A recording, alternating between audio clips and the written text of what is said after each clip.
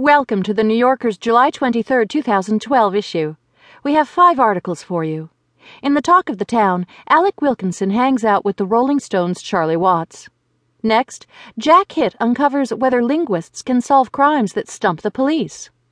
Then, Jane Kramer trades the notebook for a guidebook as she vacations in Southeast Asia.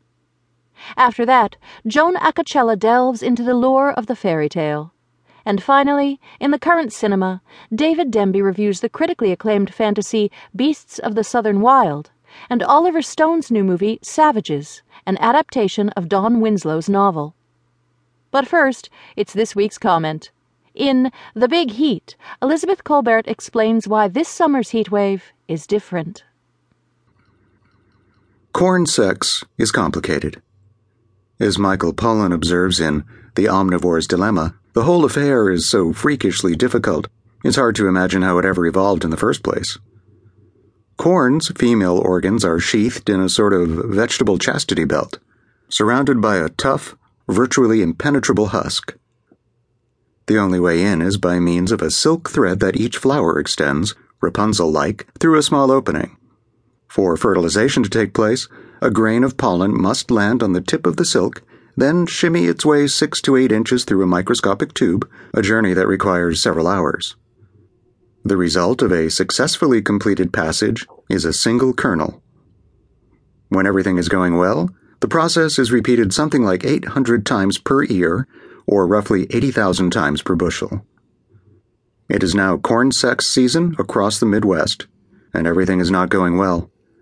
High commodity prices spurred farmers to sow more acres this year, and unseasonable warmth in March prompted many to plant corn early.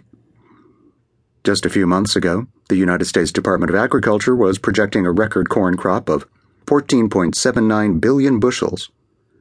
But then, in June and July, came broilingly high temperatures, combined with a persistent drought across much of the midsection of the country. You couldn't choreograph worse weather conditions for pollination, Fred Below, a crop biologist at the University of Illinois at Urbana-Champaign, told Bloomberg News recently. It's like farming in hell. Last week, the USDA officially cut its yield forecast by 12%, citing a rapid decline in crop conditions since early June and the latest weather data. Also last week, because of the dryness, the USDA declared more than 1,000 counties in 26 states to be natural disaster areas. This was by far the largest such designation the agency has ever made. In the past month, as the severity of the situation has become apparent, corn prices have risen by more than 40%.